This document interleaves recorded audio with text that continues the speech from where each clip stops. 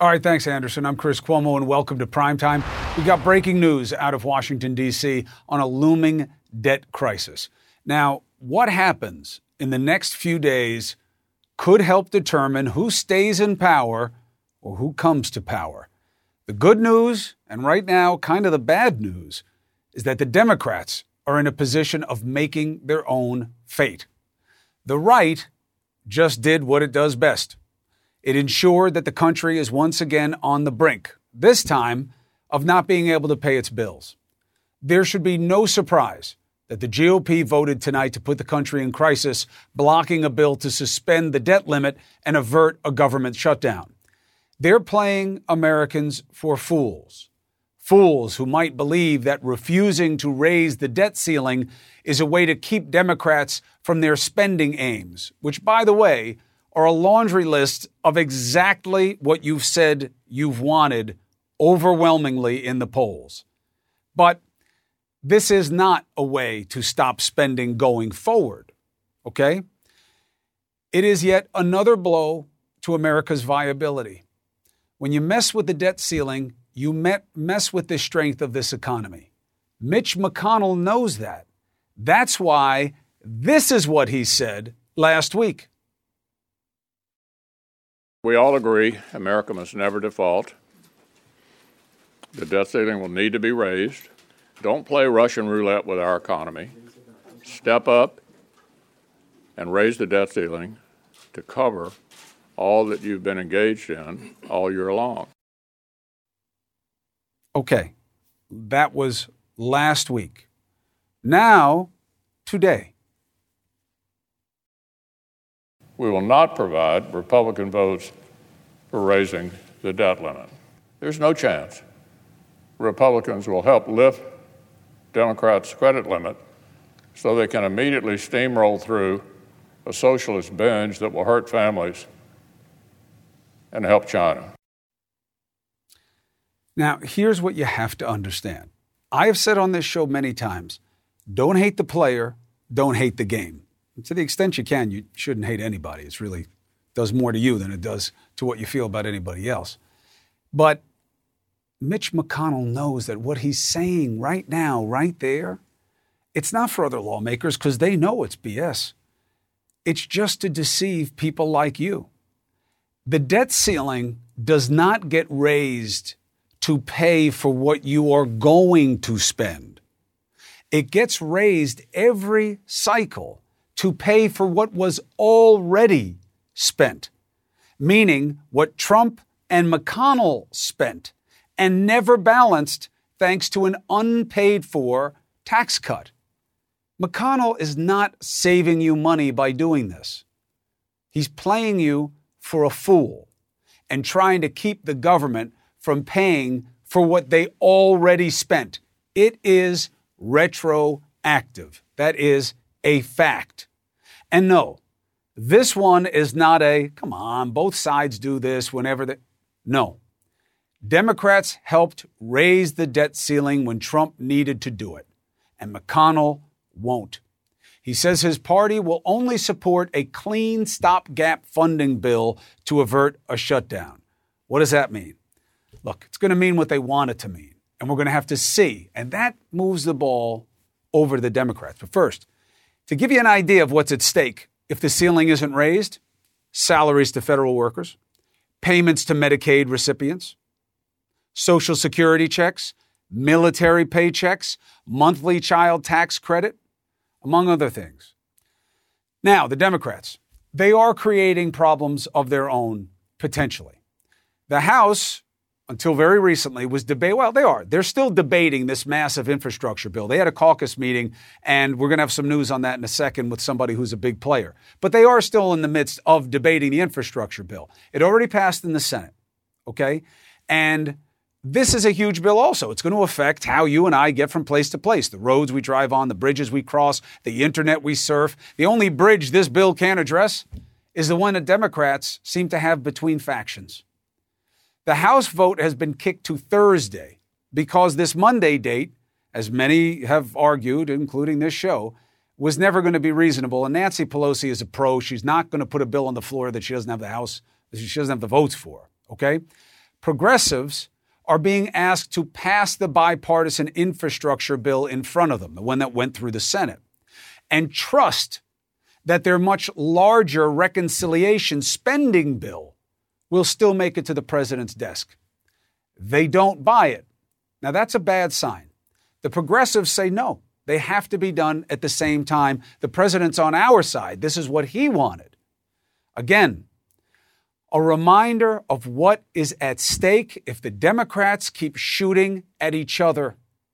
They could lose the majority after the midterms next year. The propagators of the big lie, whitewashers of January 6th, ignoring what just happened in Arizona to keep falsely counting votes under some false pretense in other states, they could very well come back into power. Russia, they made up a hoax. The Democrats, they made it up. It was a hoax. And now they're doing it again with the January 6th. Okay, they're doing it again. January 6th was a hoax? Really? It may have seemed surreal, but it was very real. This is what you are up against. Can Democrats afford to be fighting with each other when that is what they're against? Let's bring in a player who can take us behind the scenes of what's going on. Today was a big day. They just finished having a big meeting among Democrats. The man on your screen, one of the progressive Democrats, willing to bend a bit to help Biden get this infrastructure bill through. His name is Ro Khanna, Deputy Whip of the Congressional Progressive Caucus. Good to have you back on Primetime, sir. Chris, always great to be on. So I heard from Representative Jayapal that there was progress made. You guys are close. What's the reality? We are close. We all want to get behind President Biden's agenda. Let's be clear. There are 210 House Democrats who want to do that. There are 48 senators who want to do that. There are very few holdouts. What we've said is we just need a public agreement about the reconciliation spend and some of the framework, and we're ready to vote for the bill. So let's just get everyone in a room, get that agreement done, and then we pass the president's agenda. Do you guys understand what you're playing with here? I get that Democrats are not Republicans. I get that you guys don't do lockstep the way they do most of the time. But your mandate was, you guys right now are saying the mandate was this spending bill, yes, and infrastructure, but really the spending bill? No. The top item on your mandate, Ro, and I know you know this, was no more Trumpery, no more toxic politics, no more opposition as a position, get things done. Are you guys worried that even what's happening right now may weaken your hand going into the midterms? Chris, yes, we're worried. I mean, I read Robert Kagan's chilling piece about the rise of Trump in 2024. Anyone who dismisses that is foolish. And we have to govern. We have to deliver. The consequences of us failing are very severe, not just for our party, not just for this president, but for democracy itself. And a number of members at the caucus made that point, that more than anything, we have to get this done because democracy itself is at stake. I believe that, progressives believe that, moderates believe that, and that's why ultimately I think we're going to rally around Joe Biden. He's the president. We need to fall in line, get behind him, and he can come to an agreement between the factions. We're saying we're willing to negotiate. I guess I don't know what more progressives can do, but say we want what the president wants and get his agenda through, and we're willing to be reasonable. What if the president says, vote yes on Thursday on the infrastructure bill, Ro. Let's get that done and take on faith that I will get the reconciliation bill in the best way that I can. Would you vote yes on Thursday? The president's not going to say that. I've been in touch with not the president directly. Why do you have to defeat my hypothetical like that, Ro? I spent all this time coming up with it and you just shoot it away. You always ask. You has better hypotheticals than almost anyone. Will you vote yes on just the infrastructure bill? I won't, and here's why. I would vote yes on an infrastructure bill that the progressives were part of negotiating and that had the president's climate priorities. But what happened here is you have an infrastructure bill that says we're actually not going to have electric buses. We're actually not going to have electric vehicle infrastructure. We're not going to have a clean energy standard. We're not going to even take any advice or any perspective from progressives. And now you want us to just vote for that? That was never the agreement. If you wanted to do an infrastructure bill and you had progressives there and you wanted to have clean energy standards, sure, I could vote for a separate infrastructure bill. But the understanding in the beginning was we're going to do this because we need the Romney vote, we need the Portman vote. Just put up with it. It's not perfect. And you didn't get them anyway. Well, we got with some of them, but put up with this bipartisan thing, but we'll give you reconciliation. Now, what we're saying is we're open to negotiating on reconciliation, but how can you in the 21st century pass an infrastructure bill that doesn't deal with climate? That's certainly not what any Democrat ran on. And absolutely, and in the polls, it's not where people placed their priorities on your side of the aisle when it came to what they wanted to see. However, how much credit do you give the argument that something is better than nothing? I give it a lot of credit. And the reason I give it a lot of credit is, Chris, you know, I was a co-chair for Bernie Sanders. We don't have Medicare for all. I get criticized by my base. We don't have free public college in this bill. We don't have a $15 minimum wage in this bill. We don't have a lot of things that Bernie Sanders, that Elizabeth Warren, that progressives believe. We started out at $6 trillion. We've already compromised to $3.5 trillion. We're willing to compromise more. We said, let's pass this bill in the Senate before bringing it to the House. We're willing now to even compromise on that and said, let's just get a public agreement. They haven't even given us a number, Chris. The president basically begged them. They said, put up a number. How can you negotiate when the other side isn't even willing to tell you what their proposal is? So I feel in this case, the progressives have been exceedingly reasonable. We want to get something done, and we just need to get behind President Biden's vision here. The McConnell move on the debt ceiling, not a surprise. The hypocrisy, even week over week, not a surprise. But what does that tell you about just how high the stakes are, how willing the Republicans are to do everything they can to have you guys fail? And what does that mean in terms of how much you guys have to come together on your side of the ball? They're waiting to kill you on the other side.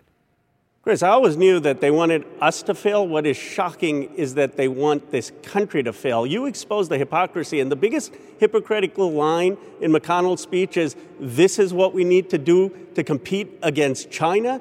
Give me a break. The single biggest thing we could do that would give China a leg up is to default on our debt. It would basically be handing China the competitive advantage of the 21st century. And any Republican who cares an iota of us leading should be voting to increase the debt ceiling. But we're going to be responsible. Democrats are always responsible. We'll vote on a party line basis to raise the debt ceiling. But let me tell you, the American people are smart. They played these shenanigans in the Clinton years. The American people saw through it. They'll see through it this time as well. And I think they will reward Democrats at the polls for doing the responsible thing. Do you think that there is a vote this week at all on the Democrat side? I'm hopeful. I think we're closer than people realize. I think we can get an agreement. The president, I think, has done an extraordinary job, along with Ron Klain and Steve Ricchetti. They're reaching out.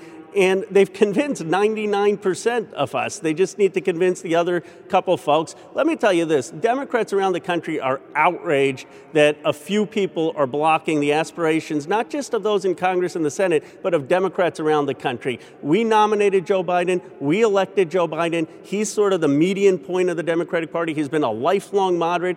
Is it too hard to get behind him? I mean, that's politics. He's the leader, not me, not every other member of Congress. Let's get behind our Democratic president. Well, I appreciate that. It's a perfect segue to the segment I'm going to do after the break, which is showing where the people are and what they wanted from the Democrats. Congressman Ro Khanna, thank you very much. Good luck doing the people's business. Thank you, Chris. Be well. All right, so what happens now? It's going to be very profound on the future of who leads us. How?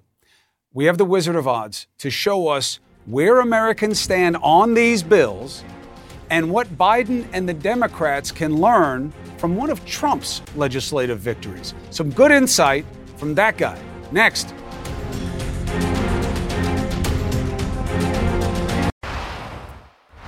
The bad news is that the Democrats are showing this country that they are not together. The good news is the country is with them. Proof. Both the Senate-passed infrastructure plan and this larger $3.5 trillion package that progressives want to pass through reconciliation, look, they are in an existential place with both of them. But if Biden gets his wish list, even a fraction of the plan could dramatically transform our lives and are wildly popular. I want to give a hat tip to Axios. Okay, they kind of framed what the reality would be. With more than $66 billion invested into Amtrak and other rail projects, high-speed trains may become a preferred mode, maybe even overflying. We'll see more electric cars because they'll be more affordable.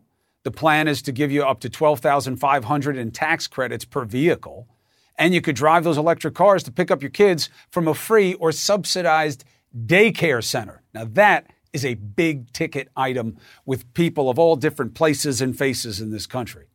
The White House says the average family will save $14,800 a year, while lower income families won't have to pay anything. The plan calls for 2 years of free preschool, 2 years of free community college, and the broadband expansion would mean high-speed internet from anywhere. Medicare would expand, would cover dental, vision, hearing, the price of many prescription drugs, insulin, drop.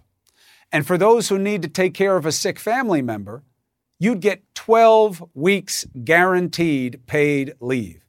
Not to mention that there are investments in clean energy, affordable housing, job training programs. But here's the catch. How do you pay for it? The bottom line from the White House is that it'll pay for itself through increased taxes on the rich and other measures. But on the Senate bill alone, a CBO score found that it would instead add hundreds of billions of dollars to the deficit over the next 10 years. Now, finding a way forward is going to require Democrats to lay out a clear path on how to fund it. Does that matter to the American people? Yeah, but how much and in what way? How do they see these proposals? Harry Enton, the Wizard of Oz, has the answers. All right, lay it out. Set the table for me about what people see and why. They're popular. These bills are popular. You know, you talk about the reconciliation bill. You talk about the Senate plan that already passed. Look at this.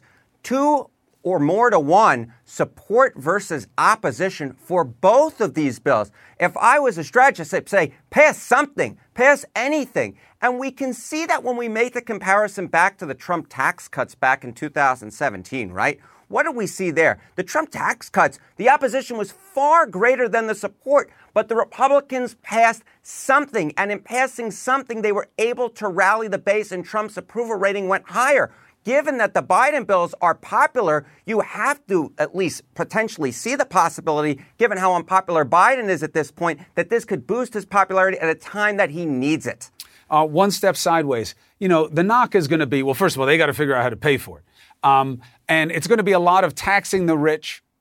But while taxes, people don't like them, taxing the rich, people like you, Harry, everybody's okay with that. When you look across the boards, right, in terms of when you look at numbers of demographics, the idea of taxing the rich to pay for this, that doesn't play the same way as just raising taxes. That's right. I mean, look, we don't have a slide on it, but I can tell you that the numbers in that same Pew poll showed that taxing the rich works. We see this throughout the polling, that taxing the rich is popular. People don't want to see their own taxes increase, but they want to, in fact, see the rich's taxes increase. And that was part of the reason why the Trump bill wasn't popular back in 2017, was people thought that, in fact, that the rich were going to get a tax cut. Raising taxes on the rich is a political winner. High stakes.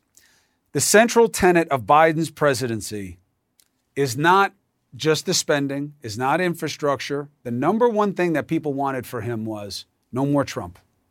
They didn't want the talk. They didn't want the tone. They wanted to show that government could work. Do they believe it so far? No.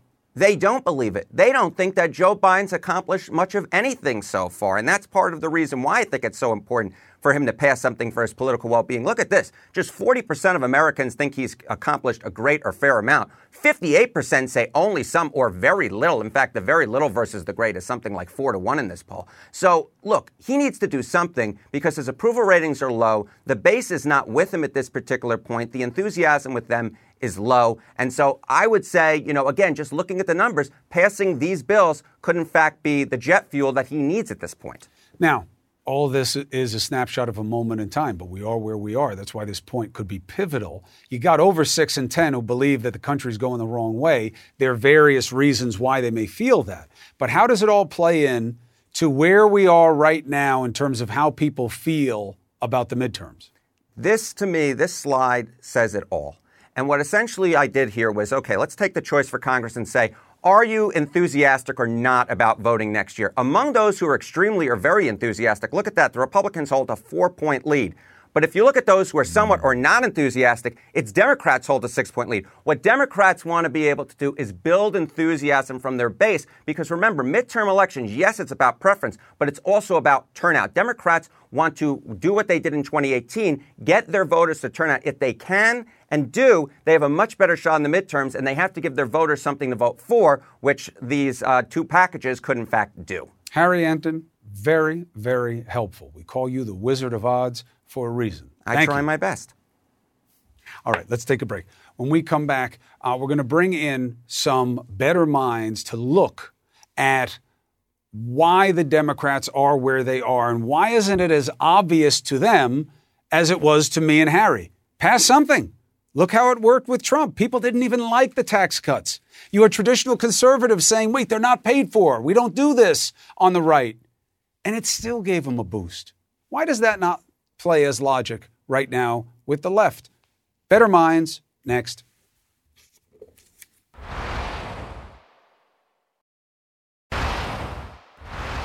I want you to know that when you complain about something, it doesn't fall on deaf ears. Many of you say, will you stop talking about Trump? You know, why? Why do you have... May I make an argument? Trump matters. Trust me, there is no pleasure in talking about the former president, not for me. But he is the one that almost half of Congress seems to follow. And because not only is he the leader, but it's how he is leading. He is all in on chaos. Listen. They're destroying our country. Our country will not survive this. Our country will not survive. The guy just said January 6th was a hoax, and he's talking about what threatens the existence, the survivability of this country. And you have to see what he's doing because they're all doing it. Not all. Many of them are doing it now. The awful, ineffable they, meaning anyone who's not with him. And despite losing in epic fashion, he lives a lie that lingers despite it failing every test, ever fueled by poison passion, but never proof. His lawyers always knew it. State by state officials in his own party knew it and know it. Even the Fugazi cyber ninjas now know it. But do you hear that? That is the sordid silence of almost half Congress. And because they refuse to call out Arizona's echo of the obvious, the lies linger and even grow more accepted every day. Look, to the point where a majority, that's not in party, now no longer have confidence in the core of our system of government. If you don't believe that elections reflect the will of the people and should be acted upon, what do we have? Is that selling America first? Or is that America at her worst? And all just to get power back from the Democrats. What will be left? It is in this gangrenous, this just gangrene group that Liz Cheney stands out. Not because of what she's saying, but the fact that she's the only one saying it. The alternative cannot be a man who doesn't believe in the rule of law and who violated his oath of office. Now, here's the thing. She's not the only one on the right who thinks it.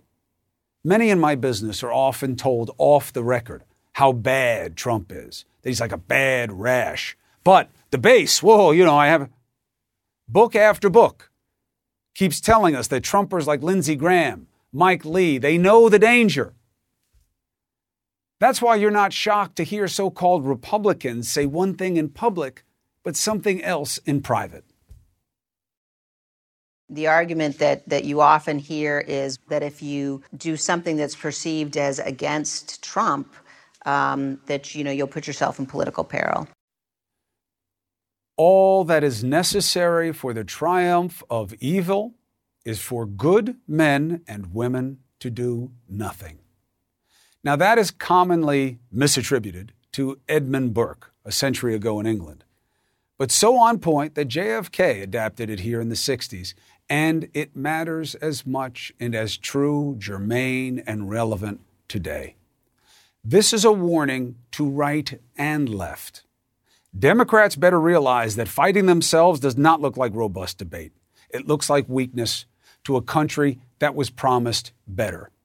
2022 is coming, and with it, a wave of re-Trumplicans willing to do anything to regain power, now aided by state legislatures racing to spread distrust about the last election, changing laws to affect the next one, including redrawing electoral maps in a way that makes a mockery of majority rule. Will the right wake up to the Faustian bargain it is making with a malignant man and mentality? Will the Democrats wake up and realize any bargain that gives people even some of what is wildly popular is better than nothing? Or will the rest of us awaken to a reality that irrevocably abandons the promise of America? Let's talk consequences of a fractured Democratic Party with Van Jones. What are they going to do this week? What do I not get about why they think that this is okay? A Better Mind, next.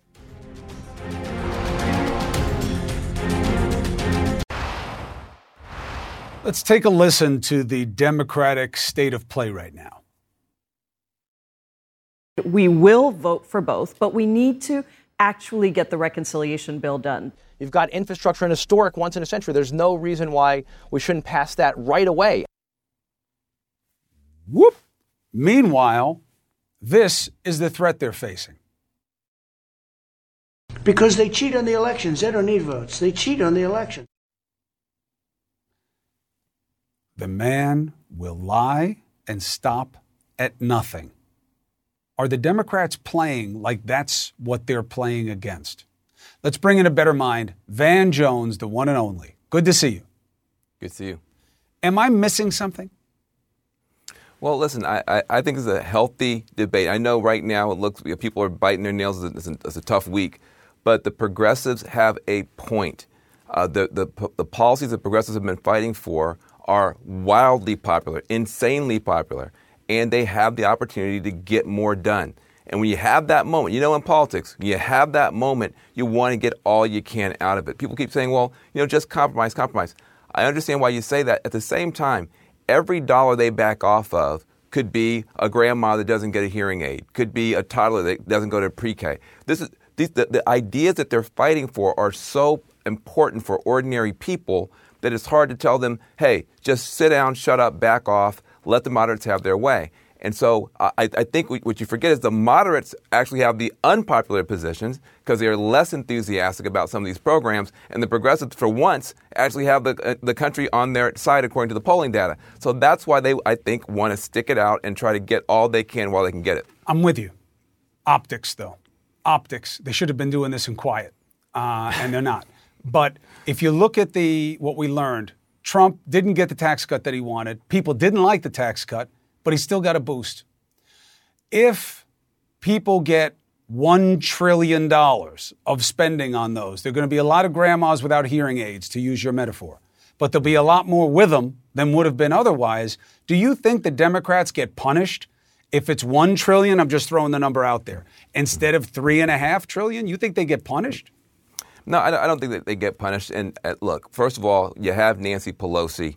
And I believe at the end of the day, you're going to see the bills get passed the right way in the right order. But it is, in fact, the case that you're looking at a Democratic Party that is watching people come home from Afghanistan after $850 gazillion being spent. I don't even know. Nobody can count how much money was spent over there. And there's not a positive outcome. And so when those are the numbers that you're talking about, and now you have a chance to spend real money on real people's problems, I think the progressives are right to stand their ground. I think it's the moderates in this case who need to be looking in the mirror. Because why is it the progressives are going to be blamed if we don't get across the finish line when the moderates in this case actually have the less popular position? I agree with you. I think, I know what I'm missing. I just figured it out. That's supposed to be your job. Here's what I'm missing. You're talking progressives and centrists or moderates, and you're not wrong. But I'm just talking Democrats. See, I don't know that the people watching see the interior factions the way you do, and rightly so, Van. Everything you've said is 100% accurate and backed up by the polling data. You're right, okay? But I don't think that's what people see. People see, are you going to do something for me or not? Because these guys on the other side, they are desperate to get back in power.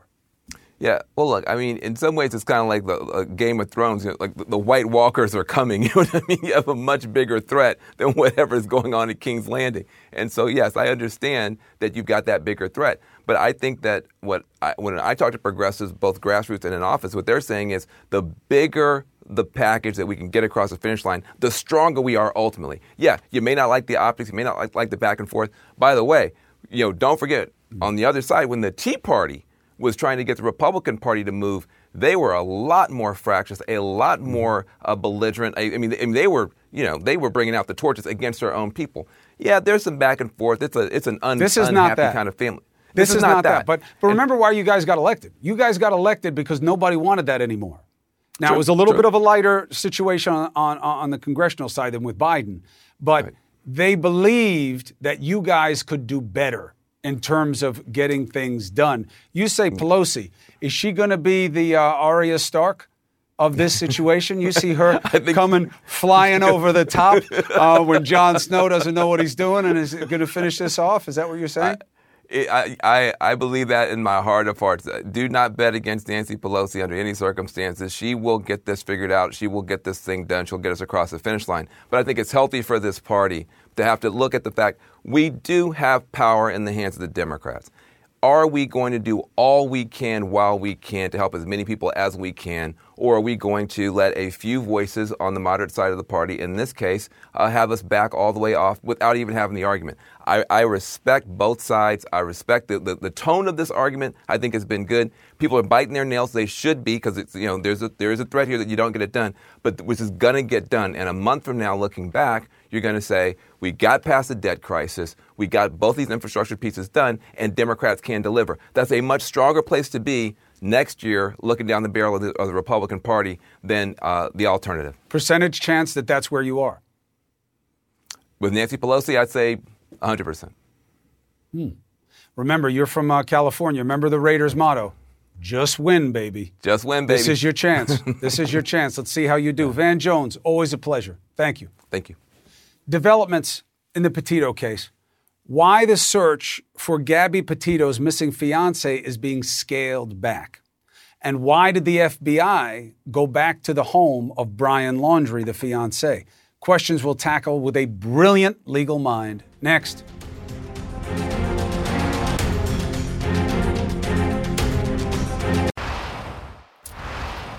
Boy, what a memorial that the Petitos and the Schmitz had for Gabby, trying to remember what she meant in life and what she can mean going forward. And now the focus is going to be on finding the fiancé. And there's new audio that sheds light on what police officers knew before they stopped Brian Laundrie and Gabby in Moab, Utah on August 12th. Now, we already knew, and I'll remind you, someone called 911 to report a domestic dispute involving the couple where a woman saw Brian strike Gabby. After that, what did dispatch tell the officers before the stop? Listen. The female who got hit, they both, the male and the female, both got into the van and headed north. RP states a male hit a female domestic. He got into a white Ford Transit van. Isn't that called an assault? The city of Moab is now launching an investigation into the officers' handling of the dispute. Now remember, when people saw the tape, they found remarkable, if you go look it up online, how nice the officer seemed to be in this situation, and it was a compliment. Well, now how should it be seen?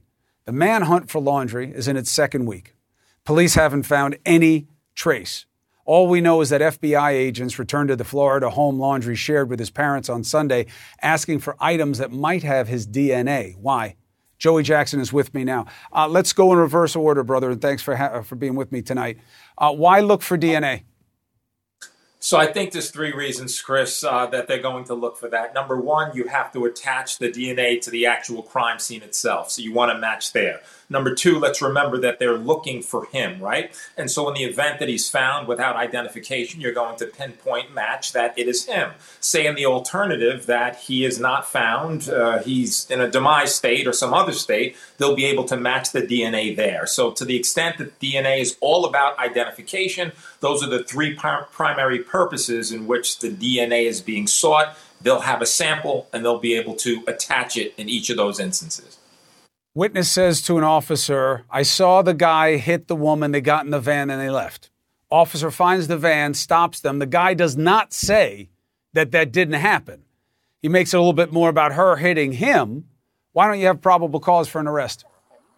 I think you may have probable cause for an arrest. Listen, I lock horns with police officers every day, right? It's the nature of my job, attacking them for their investigation or lack thereof, attacking them for their observations, attacking them for what they do and not do. In this instance, however, we have to remember, right? We blame the police because they make an arrest and they're heavy-handed. We blame the police because they don't make an arrest by use of their discretion. And so police are out there making discretionary calls. I think they could have made the call to arrest. But I just want to be clear in this instance, the person I blame is Mr. Laundrie, right? Innocent until proven guilty. Everyone's entitled to that presumption, but the evidence is piling up as to him. So whether the police arrested him that day or some subsequent day, if he's heck bent on doing something untoward, inappropriate, illegal, or killing someone, it's going to occur. And that's what it looks like presumptively happened here. So with respect to the police's conduct, we can second guess it, third guess it, fourth guess it. They did not make the arrest. This is what occurred. And he's the one to blame, and he's the one responsible, allegedly,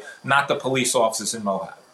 Instead, what they said was, hey, you two guys need to be separated for a night. They put them into different hotels, and then that was it. Why ask for the DNA now, by the way, just to go back to that first forensic point? Yeah, I think they're closing in. I think they're clear to that. And remember, there's a grand jury investigation going on at this point. What does that mean? It means that a grand jury has convened, again, consisting of those 23 people, not deciding guilt or innocence, just establishing there's reasonable cause to believe a crime was committed and that the subject of that investigation committed it. That's Mr. Laundrie. We know that just a simple majority can vote out an indictment. We also know that they did vote out an indictment, that is the grand jury, as to that one count of the electric fraud. We know they didn't go, that is, authorities and prosecutors, to a grand jury to get an indictment for debit fraud. We know they're in front of that grand jury presenting significant evidence to build up to the murder. So you're going to want to present that DNA for that grand jury purpose, which is another reason. One, the crime scene issue. Two, if you find him, you identify him. Three, if there remains, you could identify that. Four, get that information before the grand jury and make a connection with respect to what occurred and with regard to who actually is responsible. People I was watching during CNN tonight and other places who know this park say they think it would be very hard to be in there this long. Yeah, I mean, I think that's a valid point. If you look, well, we don't know he ever went in there. We just know his car was there. That's correct, but they have to, of course, look when they're investigating, and they have to pursue every single lead they possibly can, and they have to, if they believe that this is the place, look for them. But if you look at the terrain, the snakes, the alligators, etc., it could potentially be problematic. They're scaling back. They're following the leads as they know them, and what their thoughts are is either A, Chris, he's alive somewhere and he's there, or B, perhaps he's someplace else, or C, he's not around at all. 2 families, 2 people, lives ruined forever. Gabby, never coming back. Thank you, Joey Jackson. Appreciate you. Speak to you again soon. All right, we'll be right back with the handoff.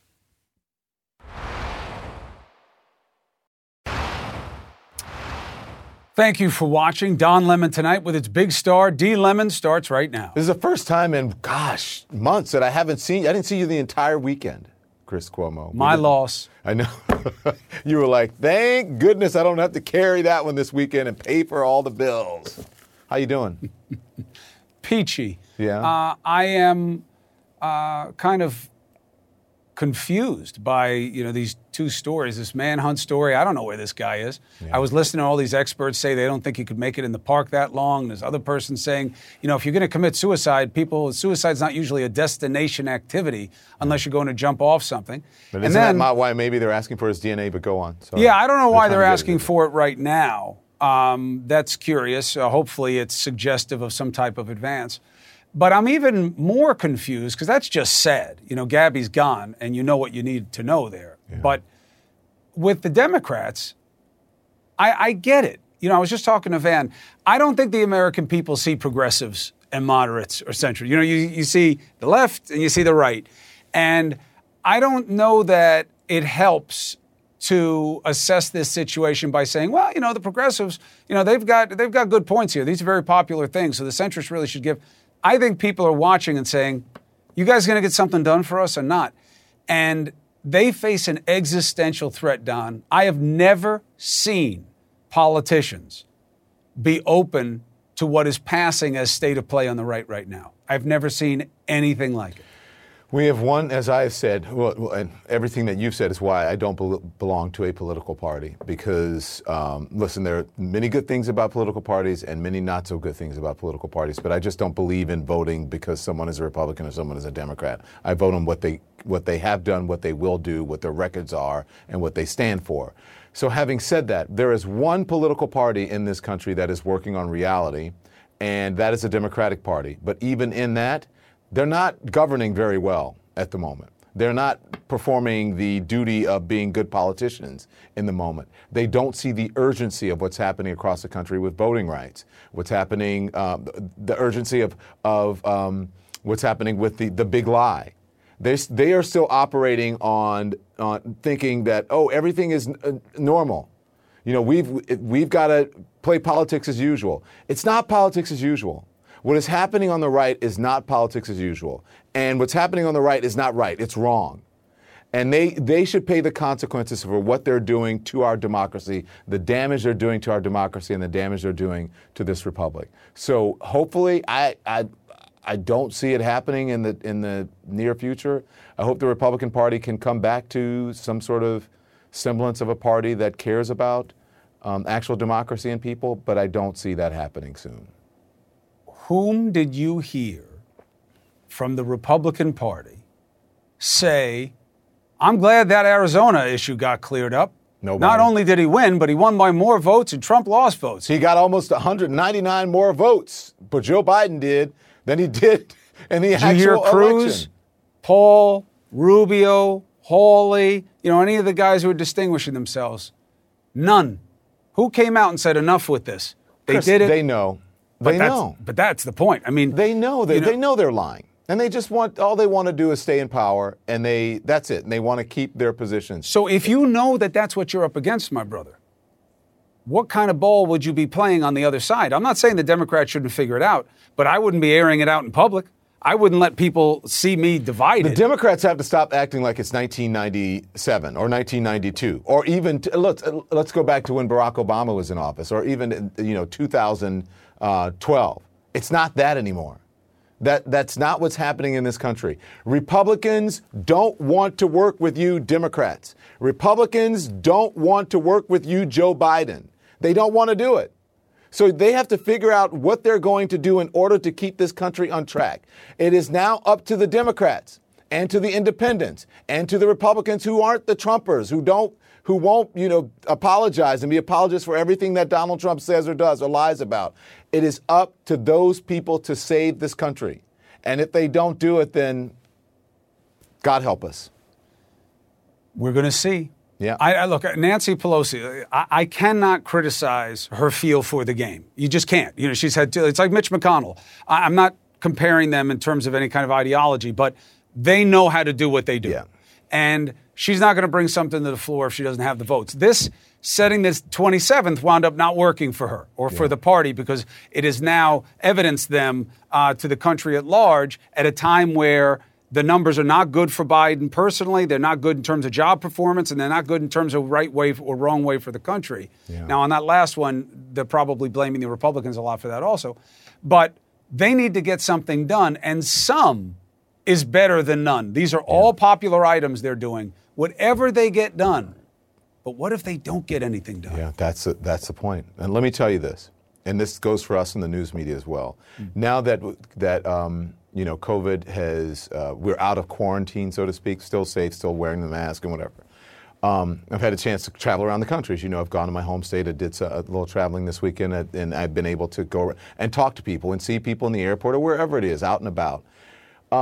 We listen to the fringes too much. The fringes have the loudest voices. The fringes all the way on the right have the loudest voices. The people who are not, playing with reality, the Trumpsters, we listen to them too much. Twitter. We listen to Twitter too much, and we listen to the far left, everything. We listen too much to them. It is the radical middle, the radical center that should actually be in charge in this country. But it plays well on television, so I guess we play the sound bites, right? We go to the rallies, and we listen to all these things. That's not how most of the country votes. That's not how most of the country feels. But somehow most of the country should get together and let these people know that they're not helping most of the country, whether you're a Democrat or a Republican. I'm telling you, if you're a Republican and you care about what's happening in this country, you need to get on the Democrat side to get your own party in order. That's the only way that's going to fix it. First of all, you need more parties. Second of all, you have to beware because passion can beat population. Yeah. And that's why they cater these cultural issues on the right, because those people come out and vote on them. But I hear you, brother. You're right. Hey, virtual hug, because I didn't get to see you.